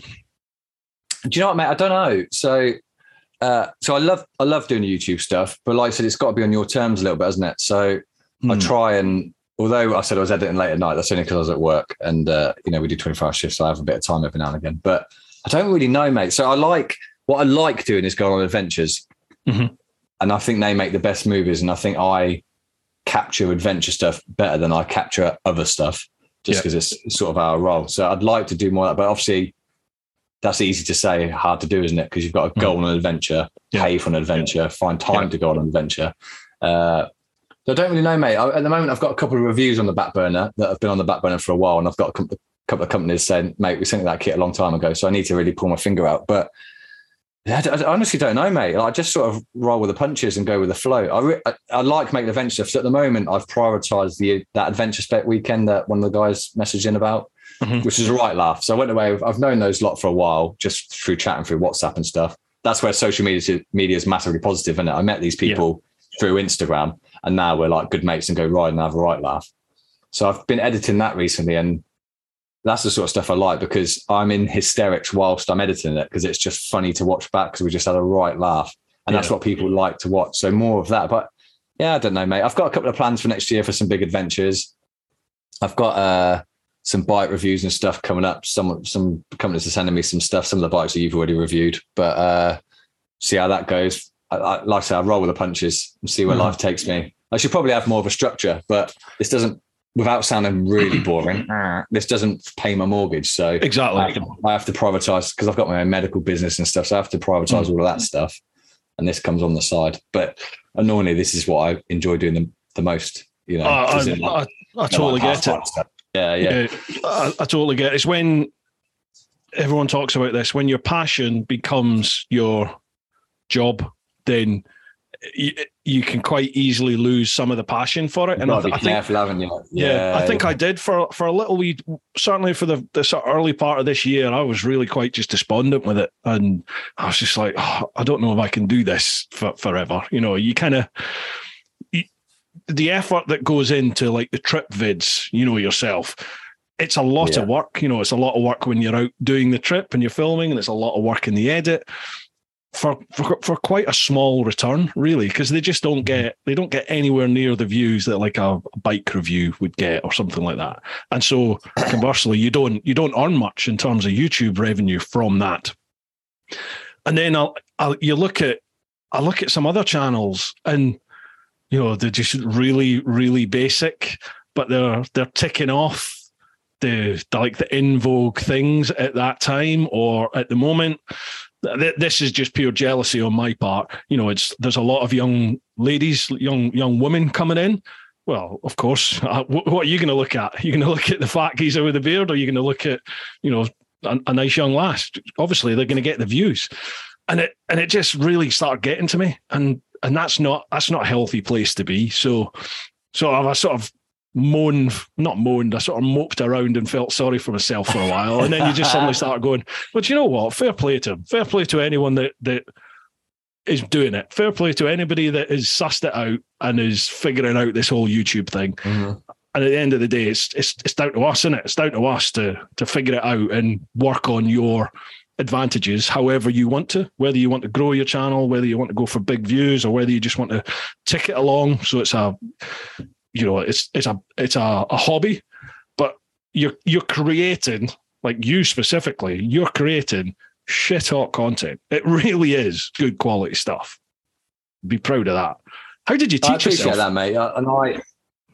YouTube, generally YouTube. Yeah. So it's really nice that you say that, because I don't want to chuck smoke up my own backside, but I try and concentrate on quality over quantity, because going back to what you just said, if you want to get massive, you've got to just, I know what you were saying earlier in the conversation, but still you need to be putting out regular content. I think my last video was like over a month ago, and that's not good for growing channels and stuff, is it? But yeah, I think, and I don't want this to sound by any means a whinge, because we choose to do this, don't we, Bruce? We choose to do this. We can't whinge about it. Absolutely. Yeah. I do think people don't realize the graph that goes into this. And even going back to what you said, you know, the girls that are getting all the views, and rightly so. I completely agree with you, because that's what I prefer to look at. Sorry, mate, as much as I'm enjoying this chat, that's what I prefer to look at. But I know a couple of those girls personally, you know, that do that stuff, and I don't think people realise the amount of graft they put in. Yeah, but not just a little bit of graft, like massive amounts of work goes into what they're doing. You know, and they're just playing to their advantages, which is great. That's what it should be doing. And fair play to them, and they're still growing the sport, aren't they? And doing that stuff. So I've got no beef with it. But I think everyone goes through that. Genuinely, I think everyone goes through exactly what you've just said. Yeah. You start to get a bit popular, and then you're not getting as popular as everyone else, and you're like, why not? And you get really grumpy. And I still go through like a sine wave of that sort of stuff, where I get like flipping tables with it, throwing laptops out the window. Not that I've ever done it, you know what I mean? And but then you come back to exactly what you just said. You think, well, fuck it. What does it matter? Just crack on, do what you do, and people will enjoy it if they enjoy it. It is hard. It is hard work, like for full HD, when I put my life and soul into that, and a lot of money as well. And it doesn't take off. That's a little bit like, I wish it just not to get any money back, but just I don't need hugs. I'm not a huggy. I'm not someone who needs to be told, oh, well done, mate. But just a little like, that would have done. Like, a little bit of recognition for the effort that's gone into it. I genuinely think, mate, honestly, I think that full HD series, that is going to be a slow burner. And at some point, that is going to take off. Alex and I were really, what's the word I'm looking for? Not disappointed, but we were surprised, whatever the negative form of surprised is, that it didn't take off just because of who was on board. So, you know, he put a lot of graft into that behind the scenes, getting all the sponsorship. And we had like Fox Suspension, Fox Suspension sent us a product to be their European launch. You know, two bloody idiots building a bike in a garage. Right, lads, we're putting our faith in you. Bosh, and we let them down by not making the race. Not to spoil the series for people, but mate, we're missing a trick here. For anyone that's not seen it, can you explain full HD? Yeah, in fact, we've not even, I'm enjoying this chat so much, I forgot we've not even talked about it. Yeah, so full HD is Alad, my mate Alad. He lives in America now. He used to be in Wales. He is Welsh. He phoned me in lockdown one. I don't know how many lockdowns we had. Lockdown one. I remember exactly where I stood. I was in my old house, stood in the garage. We used to FaceTime all the time. The phone went, hello, mate, you're right. I've got an idea. Bear with me. I was like, yeah, go on. I want to take a 1992 Harley Davidson and I want to build it into a rally bike, and I want to go and race it at the Hellas Rally in Greece. And if people don't know what all of that means, watch episode 1 at least of the series, and it explains everything, just so I don't have to do it all now. It's like the first 5 minutes, folks, honestly. It's awesome. But the Hellas Rally is like, it's not like a couple of blokes going, this like the top rally riders in the world, Dakar riders go and do the Hellas Rally. It's part of a series, etc. Watch the series, it'll tell you. But anyway, he phoned me and I was like, yeah, that sounds stupid enough for me to be interested. Let's do it. And then Alad at the time had a habit, or probably still does, has a habit of getting excited about things, and maybe they don't all come to fruition. And I don't want that to come out in a negative sense. He's just a excitable character, which is always a positive thing. But a puppy. Yeah. But then a week later, he sent me a picture of the Harley Davidson in his van driving home. I was like, oh, so we're actually doing it then. Right, okay. So we took this 1992 Harley Davidson Sportster, which when we bought it was essentially standard other than a paint job. It had like 6-inch suspension on the rear. It was a 92 Harley Davidson. You know, It's not meant for rallies. We got a load of sponsors, but I say we, the royal we. Alad did a lot of graft, getting a lot of sponsors on board. I did a bit in the background. And then we built it into a rally bike, and it turned out to be one hell of an undertaking, shall we say. So logistically, Alad lived 4 hours away from me in Wales, and I'm a busy boy anyway. So trying to link up to get that done and to film, and he had to learn how to film. I had to do loads of traveling. We did a lot of spannering together. He did most of it because it was at his house, but it was just a massive project. And we say in the series, how you watch series on TVs, bike build stuff, car build stuff, anything, they always make it sound like it goes down to the wire. And you're like, this is just a bit like Top Gear. Top Gear is a bit put on, but you think, no, this went down to the wire. But watch the series anyway. Honestly, go and watch it. Please watch it. It took me a long time to make. We built a killer bike. It didn't quite go to plan without spoiling too much. But hey, you can't win them all, can you? But we still built a killer bike. I'm really happy with the series. And one day, maybe it will continue, but I'd like it to, but we'll see. I've got to admit, right? I'd seen your name crop up. Other people had said to me, "Oh, you need to get this bloke on the podcast. Check out his vids; they're really good." Blah blah blah blah blah. And I'd never done it. I'd never looked, right? And I think I'd caught one video or something on social media, and I thought, "Oh, he looks a good fella. What is all this about?"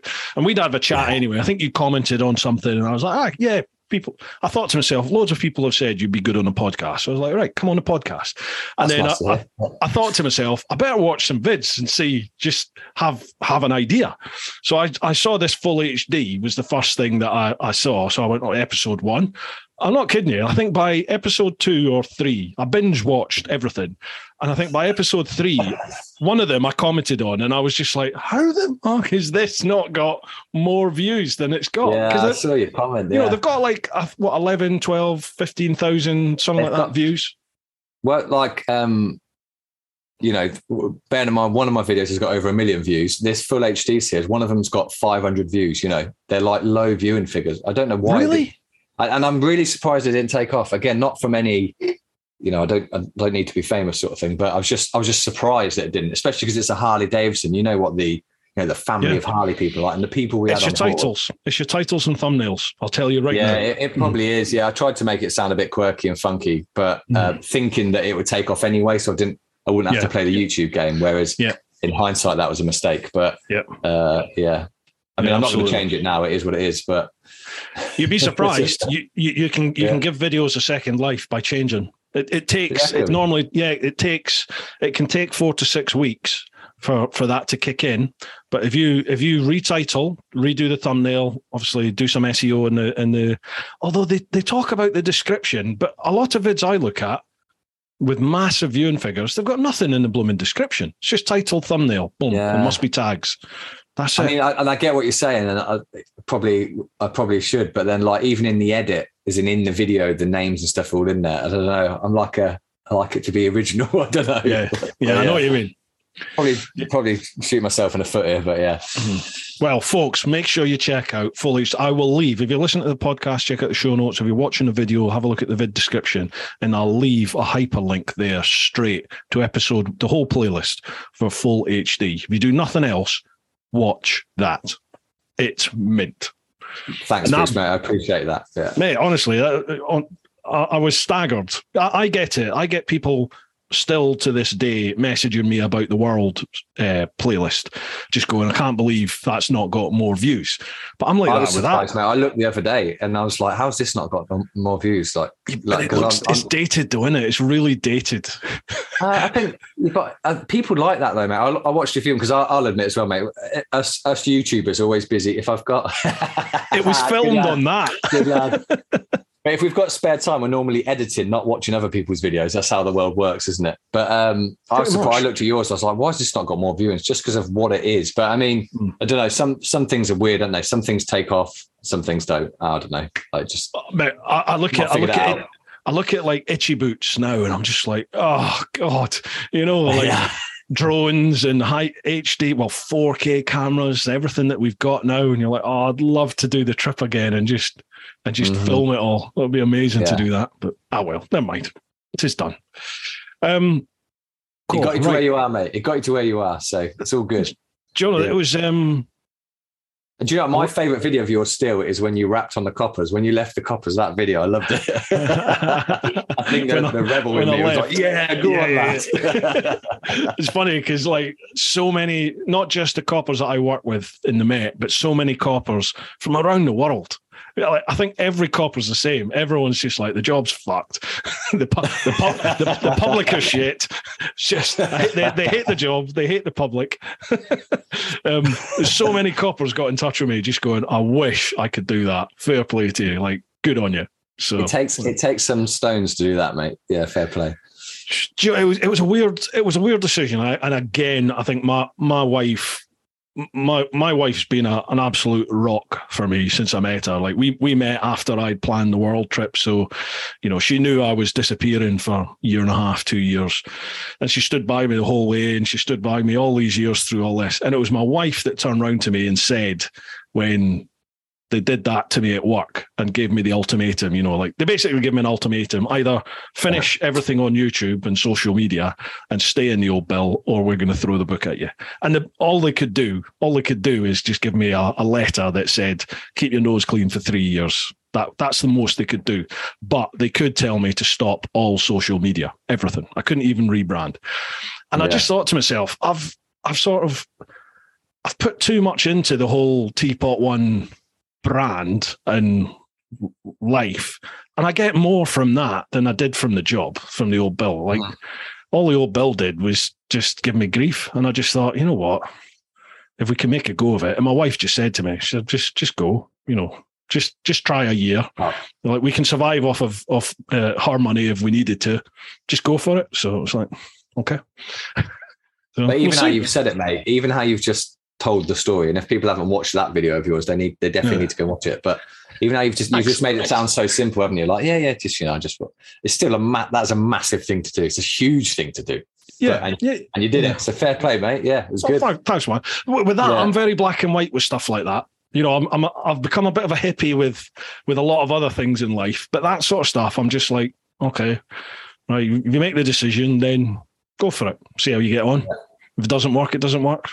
Try something else. So, if I end up having to get a job driving for Tesco's, I'll do that. But, at the moment, I'm surviving. So we shall see. My mate did that during COVID. My mate, who's a pilot, lost his pilot job on the airlines. He drove for Tesco's. He loved driving for Tesco's. So, hey, don't knock it. Sounds like a great job. There was somebody else I know through. There's a few people actually. Ben King. Do you remember Ben King? King on the Road. You can't forget Ben King. Yeah. Well, he was doing that, wasn't he? He was driving for Waitrose. Obviously, it wasn't Tesco's. It was Waitrose. Ben King Gallon. Yeah. And then my mate Aaron, he was doing that as well. He was, I think it was Tesco's or Asda. A lot of people I know did it during lockdown. Yeah. It's just doing their thing, wasn't it? Dude, we've got no more questions, but I could sit and chat to you for bloody all night. Is there anything you want to cover specifically? What do you want to talk about? I mean, I don't want to sit and burn all of your time, but I'm equally in no rush because I'm sat in a happy place in a garage drinking beer, and I've got loads of beers left in my little beer fridge, mate. So whatever you want to do. And you're working. At the end of the day, we're working at the moment. This is work. Yeah. If the tax man's concerned, I mean, these are going on the bill. Yeah, I'm working. All right then. So, in terms of bikes, what's planned for the future? Is there anything you can talk about? Like, have you got any trips or any other projects? So I don't like talking about what I'm going to do. Not that I'm trying to be, look at this mysterious, but I find I've burnt myself before by saying, I'm going to do this and stuck it all over social media. Then something's happened and I've not gone away and you just look like an idiot. So I've got a few trips planned. So I'm going away in a week. Just for a very mini trip, but it'll still be some content, and it'll be. I'm not doing it for. That sounded wrong. I'm not doing it for content, but there will be content on the back of it. I'm doing it for the trip, so that'll be fun. And then nothing really else for the rest of this year. But next year, if all goes to plan, I'll have all the normal stuff going on. But I've got 2 massive trips planned for next year, which will be wicked trips to go on as an individual, just going on them. But, all the good stuff will come of it, of loads of media and videos and all that stuff, all the good stuff that people like to sit and watch. So, yeah, and they are massive trips. But I don't want to say any more, Bruce. I just don't want to jinx myself. So I'm not going to say anything. But other than that, I'm going to do a lot of stuff in this. I've sold my little bike. So this is my main bike and my only bike now, off-road. Yeah. So I want to strip this down over the winter and do some work on it. I've got a couple of ideas for series I want to do. My track bike, I want to turn the camera around, but it looks a bit messy. But I've got my track bikes here. I've really got back into my track biking, so I'll be doing a bit of that. But what I want to do, and you touched on it earlier, is it's quite easy for these YouTube channels to become a bit me. And I'm not I hope it hasn't seemed like that on this podcast. My job is to talk about myself because we're on a podcast, but I'm not a very me person. So I've got some ideas for next year. I might even start this year to make my channel more about bringing other people on. Not that I think I'm in that power, but just riding with cool people and making this a reason to go ride with cool people, as opposed to, hey, look, my name's Ollie and I'm riding bikes again. So I had a little thing. I was looking through my own channel thinking this is getting very me, this. So I want to steer it away so it's not all about me. So if I can make that more official, it would give me a reason to do it. So I get you. I get you. Yeah. So I like doing the meetups, you know, with my clan over on Patreon. I sort of, your clan's wicked, mate. You got a proper clan going on, haven't you? It's fantastic, mate. Honestly, and I feel incredibly humbled by the level of support that people have shown me over there. Because effectively, over half my income every month is off of Patreon. You know, it's not a small amount. People, I get a lot of support from people on Patreon, and it's blown me away. But I feel like not that I owe. I want to give them something more back, something extra. You know, like they get early access to content and stuff on there. But I try and do, like, we call them clan meetups. So we'll again, I've not managed to do as many as I wanted this year. I think we've only done 1 or 2 this year.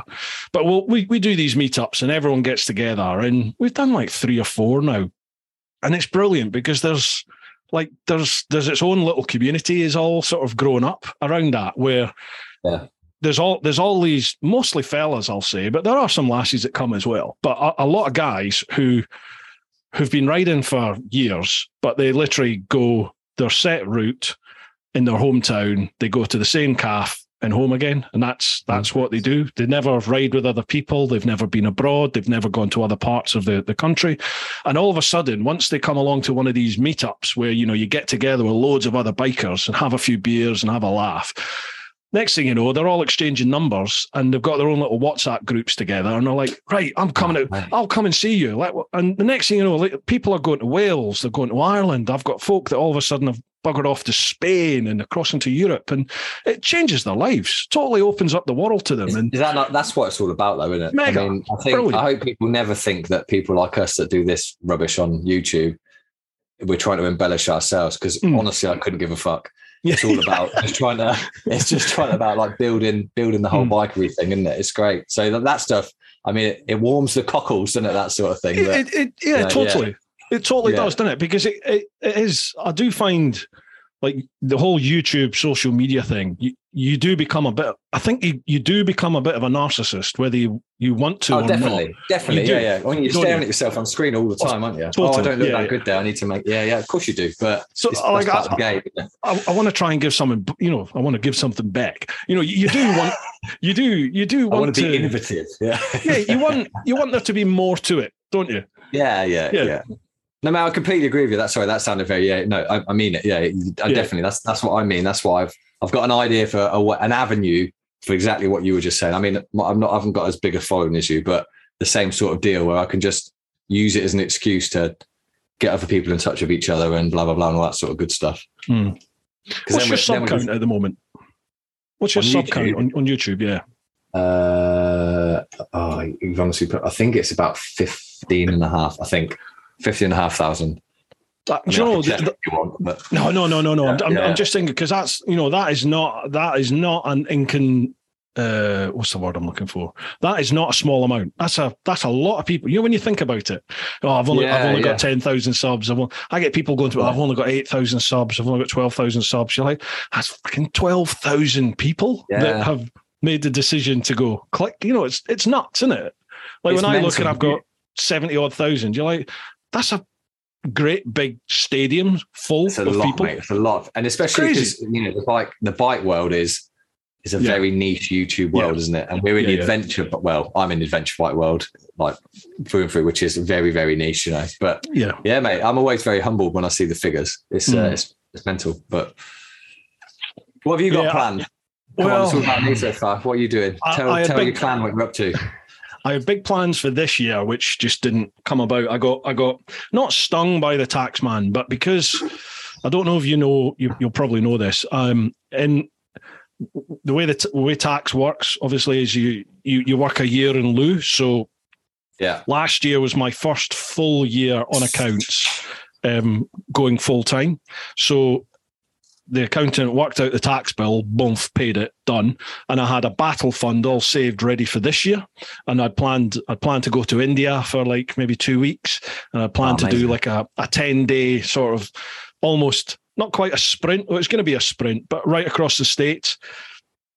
But I was going to try and meet up with as many people as I could over there, like do big days, cover 2,000-3,000 miles, just get across some states and then spend some time in another place and another big chunk across, just work my way right across to the West Coast.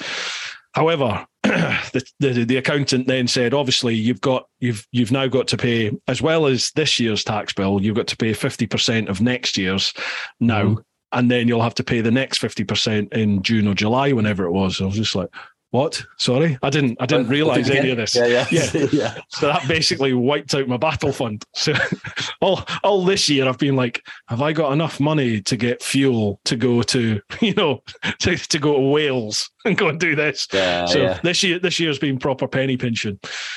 So yeah, as long as we don't get another massive tax bill, which I won't for next year, then next year I want at least.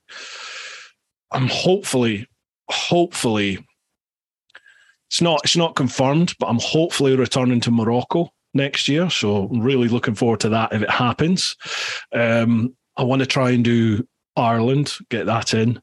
And I really want to get to India, but obviously India is a much bigger so trip. Many people have told me to go to India. So obviously I did the Nepal trip and that video hit the algorithms. I mean, it's like a 1.1 million or something ridiculous, but wow, lots of the people that watched it were Nepalese and Indian, and I've lost track of the amount of comments that said you need to come to India, you need to come to India, you need to come to India. So and then if you look, there's a lot of there's even British people that do tours in India. There's lots of stuff. The Ryland looks cracking, looks amazing. So yeah, you need to get yourself there, mate. That'd be brilliant.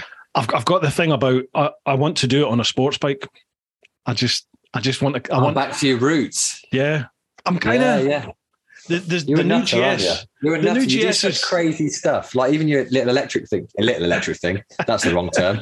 The big electric thing you just did around the whole bloody country. Like I think, what's this guy doing? He's a nutter. But I don't. Like we just chatted about. I don't like being the same as everyone else. And I'm a moto vlogger on YouTube, and we all do the same old shit. We all do the same old. You don't, but we all do the same bike review vids. You don't do like bike review, which a lot of the channels do. And I was doing it for a while just because, we couldn't travel so much in lockdown. But you do the bike reviews because they get big views. And with the big views, you tend to get more subs with the bigger views. Yeah. But they bore the shit out of me. They don't do it for me. I'd rather be doing something, like going somewhere on a trip or doing something. That's exactly what I said earlier, mate. Exactly what I said. I much prefer going on adventures because that's a bit self-fulfilling, isn't it? I've got a bike being delivered. One of the bikes you've done. I don't want to give it away too much, but it's the same thing. And I'm really happy they've reached out and they want me to do it. That's great. But equally, I'm like, it's a fucking noise. Like doing a bike review. It's like doing kit reviews. It's not the most fun thing to film, is it? But I think the key to it, though, is making it unique for you, putting your stamp on it, and I've got some ideas. I'm quite like an ambivalent sort of. So that will come across in the video, but in a comical manner. Hopefully, we'll see. You'll be the judge. You'll be the judge. You'll be the judge. Yeah. Well, mate, I hope you get a bit of a kick in the arse in terms of subs and followings and stuff from this, because I'll be shouting from the rooftops about it. Thanks, mate. But like I said, but generally I'm not that bothered. But I mean, I really appreciate it. But like, I'm not angling at it too much. But yeah, it's cool. I really. The gesture goes a long way. I really appreciate it. No worries. It's weird for me because the Teapot channel is doing well, and then the podcast YouTube channel, I think it's like 2,000 subs or something. Yeah, that's what I noticed, mate, which I found was crazy. Yeah. And they'll like a video will get 500 views, 600 views sometimes. Whereas the podcast gets like 10 to 15,000 a month. Yeah. It's like in the top 5% globally. It's ridiculous. But hey, that's crazy. Do you release this as a podcast as well? I'm assuming it's actually on as a podcast, is it? Yeah, the audio version goes live every Wednesday, and then the video. I should probably know this, shouldn't I? I should probably done my research. Sorry, don't worry. And then the video version that will go live the following Monday on the YouTube channel. So it's always audio, video. It just rotates around like that. Yeah. But it's weird how it doesn't correlate. But I had to split them because the podcast was really hurting the big main channel, because the videos were like 2-3 hours long, and there was only 400 or 500 people watching them. Mm-hmm. And even if they watch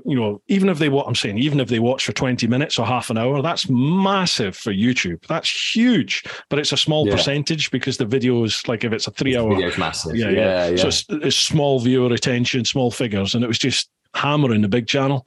So I had to split them in the end, sadly. But I enjoy doing it. I really enjoy doing the podcast. Obviously, I've got verbal diarrhea. It's great because we get to chat. We've never met. This is the first time we've ever met. So we get to have a little chat, which is great. Yeah. Yeah, absolutely. I envy you a little bit. I did think in lockdown, I did think about doing podcast stuff. Mm-hmm. And then I just didn't. And it's probably a mistake. Probably should have done, because they seem to be very popular. But like I said, going back to what we said, it's more work, isn't it? It's more. It's a lot of work. This is a lot of work. So fair play to you. Cheers to Teapot One, Bruce. No worries. It is more work, but I just enjoy this. In fact, I'd probably go to say I enjoy this more than like some of the other YouTubey stuff I do. I really enjoy the trips. I love doing the trips, and I've done loads of trips now that I've got about 8 months worth of content still to edit. So I'm basically, till next year, I'm just housebound, just sat every day editing, mm-hmm. trying to churn out trip after trip after trip. People will be sick of them, I think. But, mate, I'm the same. It gets stressful in the fact that you think, I need to get this stuff out. Like, I'm the same. I could list you like 10 things now that I've got in edit that I just need to get finished. Yeah. And as you said, once you start getting like sponsors or like provided kit, people give you kit on the provision that you do a video on it, all this sort of stuff. Once you start having that, it's extra pressure, isn't it? And it's always in your mind like, shit, I've got to do that video. I've got to do that video. And you always get people if you do a vid, like if I do a sponsored vid, then you'll always get some arsehole that will put in the comment advert. And you're just like, yeah. And there's one guy, and I don't want to mention his name because it gives him a credit when he shouldn't have any credit. But there's one guy on Facebook who is that guy, and it makes me laugh. His anti. It's like he just doesn't get it. Like, well, why should we trust what you're saying? Because you got that stuff for free. Yes, mate. But I also spent 2 days filming a video, 2 weeks editing a video. Yeah. So there's work that goes into it, buddy. You don't just get stuff for free. But and I've given you an honest opinion. But anyway, whatever. There's some people that just like to want to watch the world burn, Bruce. They just want to watch it burn. Absolutely. Yeah. It's insulting though, isn't it? Because I'm like, the only thing I've got in life is my integrity. It's the only thing, and it's the one thing that I will protect, like hook, line, and nail. I'll protect my integrity with it. So if I think something's shit, I'm going to say it's shit, and I have done, to the detriment. You do it to the detriment of the channel, really, because I know I've annoyed some PR companies, and that's it. Once you've annoyed one of the companies, you're blacklisted, and if you can say that anymore. Well, I've not got to those dizzy heights, but I'm sure it's a flipping game. I just don't engage because I can't be bothered. But I find it funny, actually. I like the negativity; it just makes me laugh. But yeah, I get it. Bruce, I meant to ask you: do you track? I keep looking at my track bike. Do you track? Do you ride track? I do, but I don't have a track bike. I just take the GS on it. And just I've seen you on the GS and I didn't know if you rode track bikes. That was all. I would love to, but I can't afford a track bike. But I do enjoy the track stuff for sure. Yeah, you should get into that. You'd enjoy it. It's great. I love it. Mate, that is just a money pit. Mate, it's expensive. It's expensive. So anyone who wants a track bike, I'm looking directly at the camera here. It is, I reckon, £400 to £500 a day in the UK. Now, it never used to be. When I used to track when I was a lot younger, it was cheaper. Whereas, everything's more expensive. But yeah, every day I did this year was at least £400, if not 500. When you include fuel to get there, fuel for the bike, ticket, food, blah, blah, blah, everything. About tires. Do you run slicks? No. So I've got them up on the wall. I keep looking at them. I'm sorry that your camera can't see. They're just there. But no, I've got they're sort of mini treaded. They're Conti race attacks, if anyone knows what they are. Oh, yeah. Bike, but they're good. And I've got a set of wets on wheels as well, so full wets, which are Michelin Reigns. But the tyres last quite a long time, to be honest. If you're not racing, if you're racing, you'd get rid of them, wouldn't you? But that's why you get scrub tyres all the time. But I'm not racing. I'm just going around trying to get my knee down and feel like I'm really cool. So it doesn't really matter too much. I've just done with California Superbikes. Have you ever done that? California Superbikes? No, I know of them. No, I don't tend to ride with a lot of companies. I probably should. I mean, you probably get loads of offers, mate, but I don't. I'm not angling for it, but like I don't do that sort of stuff. I was just going to say, because I've done the 4 levels where you can do as many level 4s as you want. You know, level 4 is like a really bespoke. They start tearing your riding down and breaking it right down into various elements. But levels 1, 2, 3, you do 1, then 2, then 3, and then up into 4, and that's it. So I'm at level 4 now. But they're always, I get on really well with them, and they're always asking, you know, who should we contact. So, you know, again, we can have a chat after this, and if you're up for it, I can. Hey, mate, I'm always up for it, but I don't want it to come across like that's what I'm trying to get out of this. No, don't worry. Yeah. Honestly, I'm just here to drink beer and have a chat. That's good enough for me. Like, nothing needs to come of it, but I'll always say yes. Yeah. No worries at all. Right. Okay. No worries. We'll sort that. And there's a couple of other things that I'll chat to you about afterwards. I've done levels 3 and 4 at California this year at Cadwell, so I've still got to edit them. But I was the same. I was showboating all the time, like, because I could put my knee down. So I'll put my knee down, like every bend, I'll be like, yeah. And I'm on the tractor, I'm on the GS, and you're like, yeah, look at this. But you're slow putting your knee down, unless you're going so fast and leaning over so far that your knee touches down. I wasn't. I was just hanging off and putting my knee down. So you end up going a lot slower. Mate. You're not the only one though. You're not the only one. So I'm all right on the track bike. You know, I'm like high inters or early fast sort of pace. So I'm not by no means a hero, but I'm not slow.